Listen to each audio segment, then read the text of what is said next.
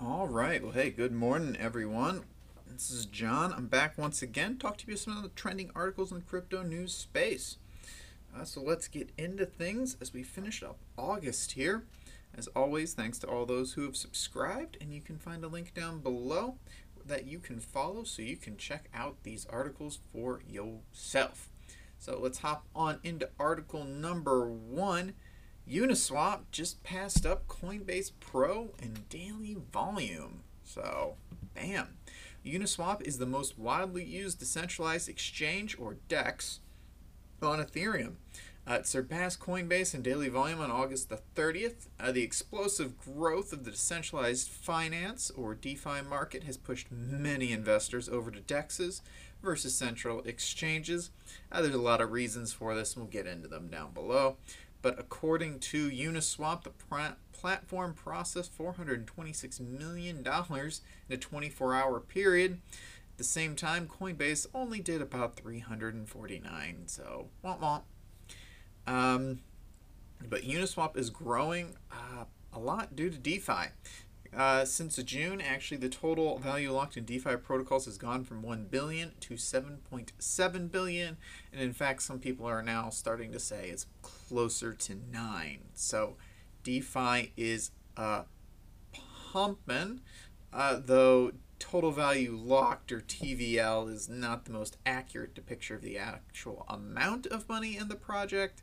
It's this whole big thing because you can leverage tokens multiple times. But there's still a lot of money locked up in DeFi, and it's only continuing to increase. So following this surge, many small DeFi-related tokens, especially governance tokens, so the DeFi protocols themselves release tokens for their DEXs that you can use to participate in the governance of the DEX. Since as a decentralized entity, there's no one person, it's more democracy in its purest form. So these governance tokens have emerged. Before they're listed on centralized exchanges, they typically launch on Uniswap since it doesn't require the approval of central entities. And that is the big deal there, and why Uniswap has been able to really grow, because it's one of the only places you can get some of these DeFi tokens before they get listed on the big boys. And if you can get them on Uniswap when they get listed on the big boys, typically there's a pretty big price increase that comes with it. So many small to mid-cap DeFi related tokens are actively traded on Uniswap, especially those that aren't listed on the major ones. So the surging user activity on Uniswap also coincides with a notable increase in daily Ethereum transaction volume.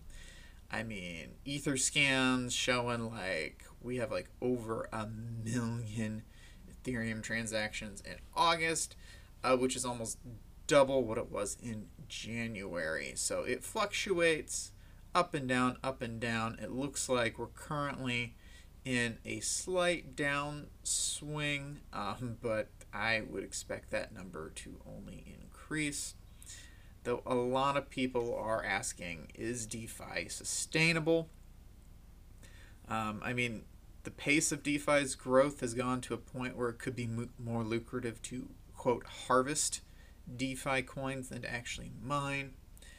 You pay your fee, you get your DeFi coins, you hold it for a month or two, and then you sell it. I mean, with the sheer momentum of the DeFi market right now and the volume on Uniswap, it kind of looks like the DeFi market's upward trend has no signs of slowing down as of yet. That, as always, comes with a fair amount of risk, but this is crypto, and risk is what we do. But yeah, good for DeFi. So let's hop on over here, talk about VeChain a little bit. So pretty good stuff to talk about here. So as data from the VeChain Block Explorer VeChain Stats shows, project tokens that are built on the VeChain Thor blockchain are currently experiencing a steady increase in transaction volume by about 1,000% since April. As shown in the following chart below, which I'll talk us through, the following coins, 8 Hours, Player, Safe Haven, and Ocean EX in particular are leading the development. As Justin Bennett, the founder of Daily Price Action, noted, the combined transaction volume of project tokens on the VeChain Thor blockchain has experienced a steep increase of 1,000% since April, with the 8 hours token leading the charge. So the 8 hours token had just under 8,000 clauses in January. So just so you're aware, a transaction contain many clauses, which are multiple transactions that are bundled together. So on the blockchain, it takes a bunch of transactions, bundles them up into a clause, and sends them through the network. It went from 8,000 to 18,000 in August, so it's definitely growing. But these tokens only make up a small percentage of total volume on the VeChain Thor blockchain. There is a lot more VeChain moving around right now. But just so you're aware, the 8 hours token is the native token of the Play Table ecosystem. Toy manufacturers and game developers have to buy 8 hours token, or EHRT, on the open market to register toys and assign data to their products. And the purchases and sales of games are made in 8 hours. So the 8 Hours Foundation is trying to create ways for people to connect and play and strengthen social fabrics through social interactions. It's an interesting little project. It seems to be seeing some success with a transaction volume increase like that. But as always, it's interesting to see that not just Ethereum and not just EOS have got some interesting tokens built off their platforms. This is good for VeChain as you become an ecosystem. Being able to have these tokens and have these tokens succeed on top of yours only continues to show the viability of your project. So good on them. But hey, let's hop on over and talk about Cardano. So Charles Hoskinson loves his surprise AMAs. He unveiled new plans for the Cardano ecosystem and talked about the progress of the past few days. Cardano is on its way to becoming a fully decentralized network. Currently, the stake pools are taking over and doing 24% of block production, while the remaining 76% is validated by the federated nodes of IOHK, and every epoch it slowly increases. Eventually, it will get to the point where all of the blocks are being produced by the fully decentralized network without the federated. Well, the federated nodes may still exist, but they will not be doing the vast majority of the work, which is good. It'll make it truly decentralized, and it's good to see it's moving that direction.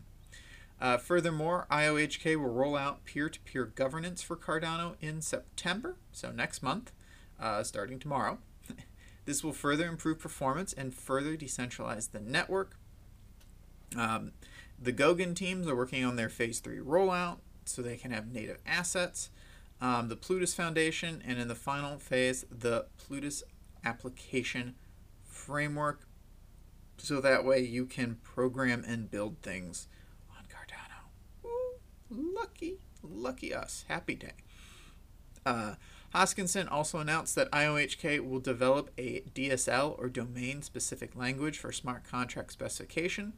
This will allow developers to have the option of a certified smart contract. This has already been done several times in other blockchains. For example, certified ERC20 tokens do exist on Ethereum.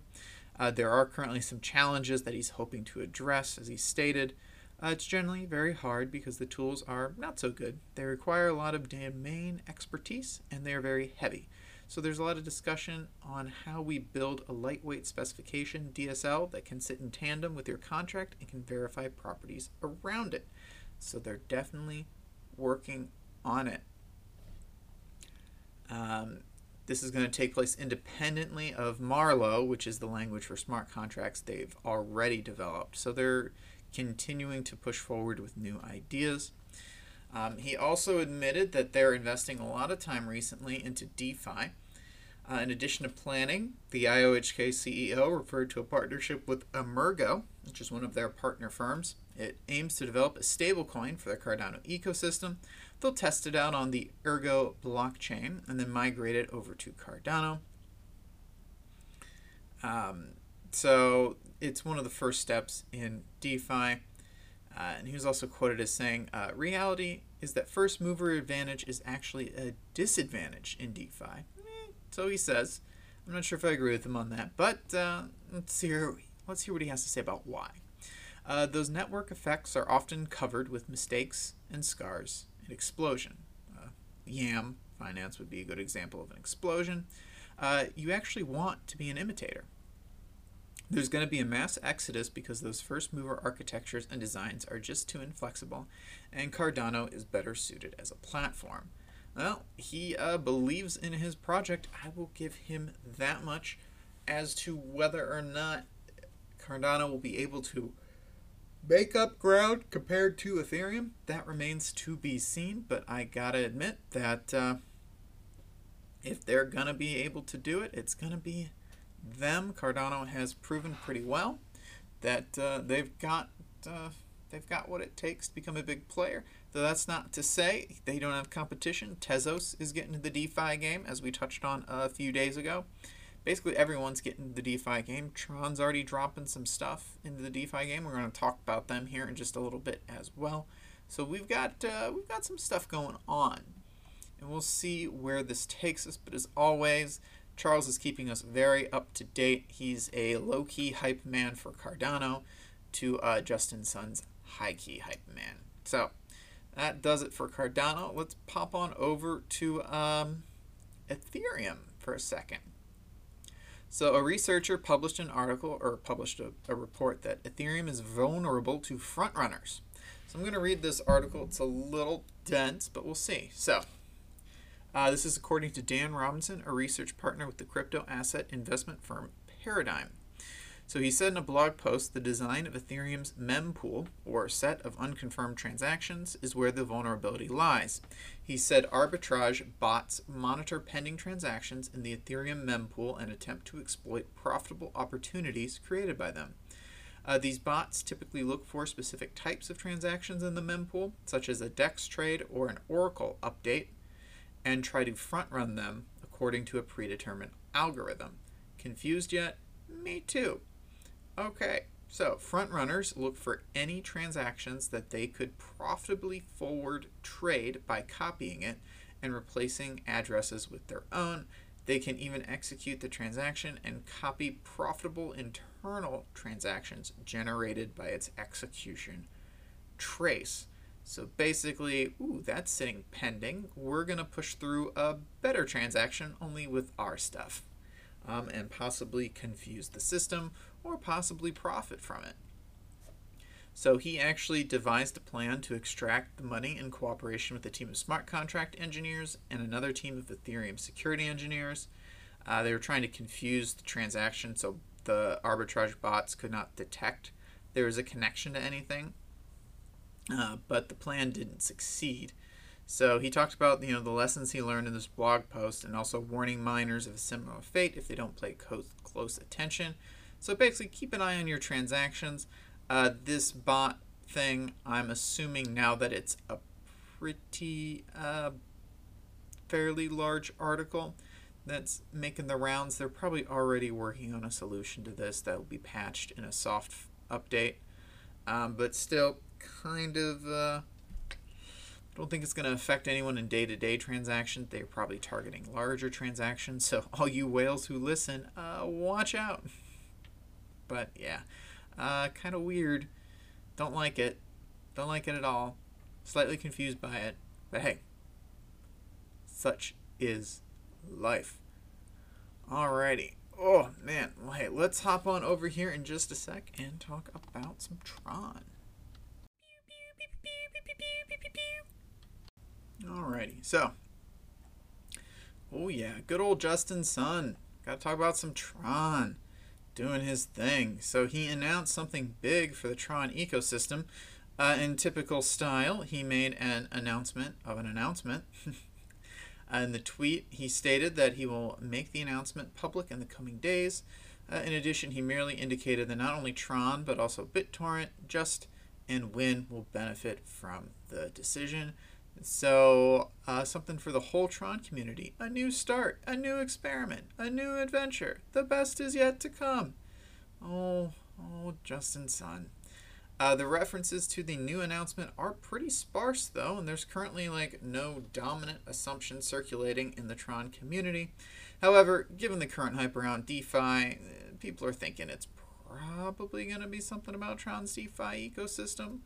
They do have the Just Swap platform like Uniswap, and I think they're getting around $10 million a day in volume or liquidity. I can't quite remember, but they're off to a decent start. I will give them that much.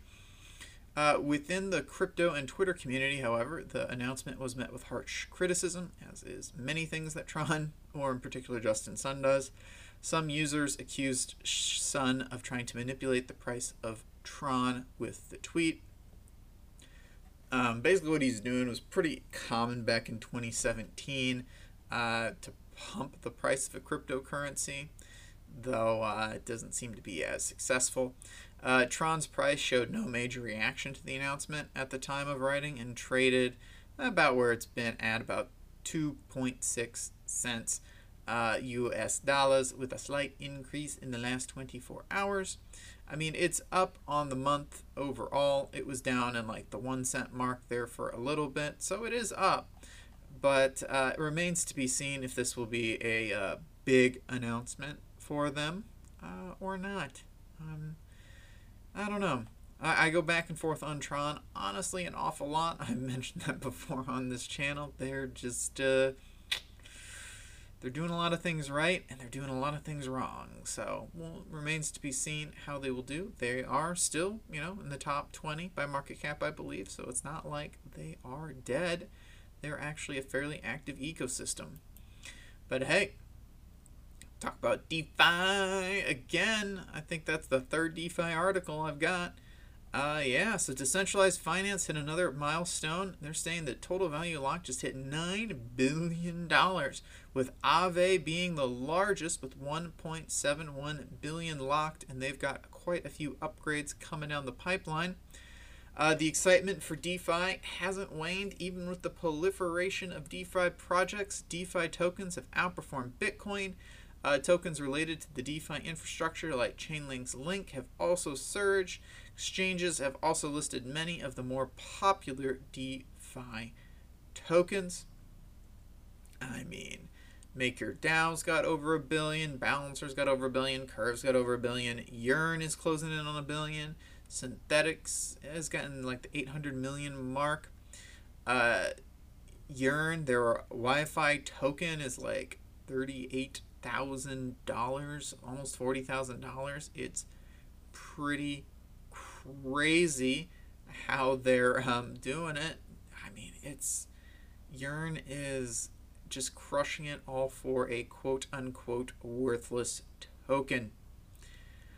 Ease of use and security are still the major problems they need to overcome, and I agree, and I'm hoping that they do it soon, because once they can make this something that every man can use, it's going to be pretty nuts. So, just so you know, we're going to pop back over, talk about Ethereum, but this in a little better light. Not talking about them being vulnerable to front runners. We got to talk about the fact that there are currently 1.1 million test Ethereum tokens now staked on their Medallia testnet for Ethereum 2.0. Validator participation is trending at 74%, which is well above the 66% threshold they needed for the testnet. The average staking balance of 32 Ethereum has been maintained by the validators, who are now almost 38,000 in number. And this comes amidst the total value of USD value locked in DeFi nearing 8 billion, or according to the other article, 9 billion. So we got some disagreements. Both were published today. Yeah. Now that one was, one was 21 hours ago and one was just a little bit ago. So it's there's some disagreement even on what the true TVL is. But yeah, there's been a surge in staking. A lot of people are getting more confident. I, for one, am hugely ready for Ethereum to roll out staking. I'm very excited for it. I think it's what will take Ethereum to the next level. Medallia is a test network, so there's a variety of issues. They had a pretty bad one that almost caused the whole network to go down from one of their pool operators. I'm trying to remember which one, and I can't. All I know is that they patched it pretty quickly and got things up and running, which is something you expect on a testnet. Work out the kinks now so you don't have a problem later. Code changes, rollbacks, all these things can and probably will happen. It's a good idea to do it because there's no real value, so you don't have to worry about losing confidence in your main token. But this is a big move for Ethereum as the public blockchain is changing the consensus protocol from proof of work to proof of stake here sometime in the future. It will take some time before the users and community participants can acquaint themselves with the workings of the new setup. I'm very excited for this. It should help ease network congestion and only serve to push DeFi higher, in my opinion. So yeah, good move on Ethereum. Not just patch up this weird frontrunner thing. There we go. But hey, finish things off today. Uniswap has a rival out there, SushiSwap. Its logo looks like the Nyan cat with a sushi roll. And it's a sushi cat. It's, oh my god, so dumb. But they offer incentives for those contributing to its liquidity pool in the form of sushi tokens. So it's kind of a weird DeFi DEX thing. But it has not been audited for security or usability, so it could be a very risky investment if things don't pan out. So think of SushiSwap as Uniswap meets yield farming. It's similar enough. It's a liquidity provider like Uniswap that rewards those who put liquidity into its smart contracts with a portion of the trading fees. But in addition to that, SushiSwap offers sushi tokens as an incentive for contributing to its liquidity pool. In that, it's a little like DeFi lending protocols, which offer governance tokens as a reward for using them. Like these governance tokens, Sushi can be sold on secondary markets. And it's taken off a little bit. There's about 16 million of liquidity for Sushi over on Uniswap, where its price is about $2.45 and its volume's 30 million. So they're keen to compete with Uniswap, and it's actually offering extra Sushi bonuses for those who migrate their Uniswap tokens over for the first roughly 2 weeks. Dang. SushiSwap has yet to be audited, as we've said before, so it could be a pretty risky investment if things don't pan out. You do gotta be careful with it. As we saw with Yam not being audited, not having a quote-unquote competent adult around, could be a death knell for the project. And of course, SushiSwap just sounds like a meme name that came up, but hey, that's crypto, baby. This thing could be the next big player that rivals Uniswap for dominance in the market. So you really never know. Though if that becomes the case, I'm hoping they update their logo. So that does it for the trending articles of the day. Let's pop on over to CoinMarketCap, take a look at some of the trending top 10 coins by market cap. Let's see, Bitcoin, it's pretty flat, but it's up by about 0.7%. Ethereum's up 6%, clocking in at 432 buckaroonies. Good for them. XRP's up 1.33%. Bitcoin Cash is up 1.64%. Oh my lord, Chainlink is down 6.35%. But it's still sitting about $16.26, so it's not doing too bad. Litecoin's up 5%.